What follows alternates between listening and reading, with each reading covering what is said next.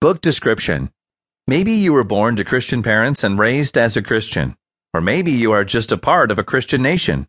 You might have attended church regularly or maybe just on special occasions. If asked, you say that you believe in God, but you really never thought about what that means exactly.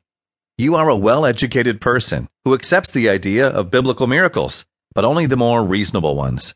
You've read some of the Bible, mostly just parts of the New Testament, but never committed to reading the Bible cover to cover.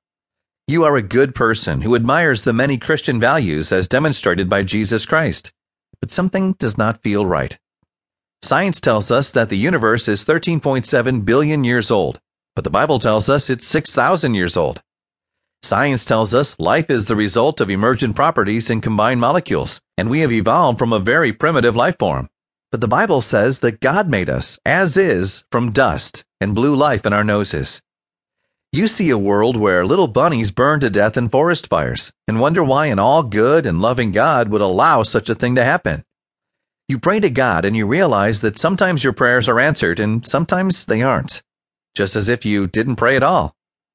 You hear about other religions and wonder why your religion is right and every other religion on the planet is wrong.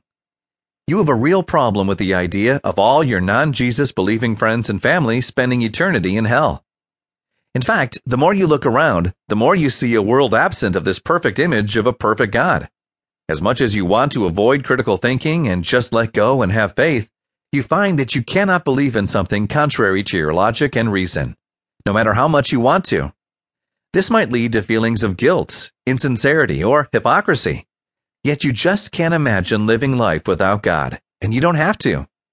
When you start asking serious questions about God and religion, you begin to see through the stories of people living inside the stomachs of big fish, 900-year-old men, and bodies coming back to life after 3 days, and understand how man created God, and not the other way around.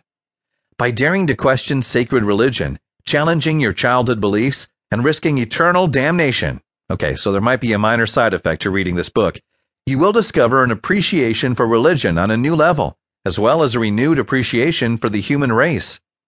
Through a unique blend of science, philosophy, theology, and a touch of humor, you will see how you can trust your logic and reason, be true to yourself, and embrace God, not as a being, but as a concept.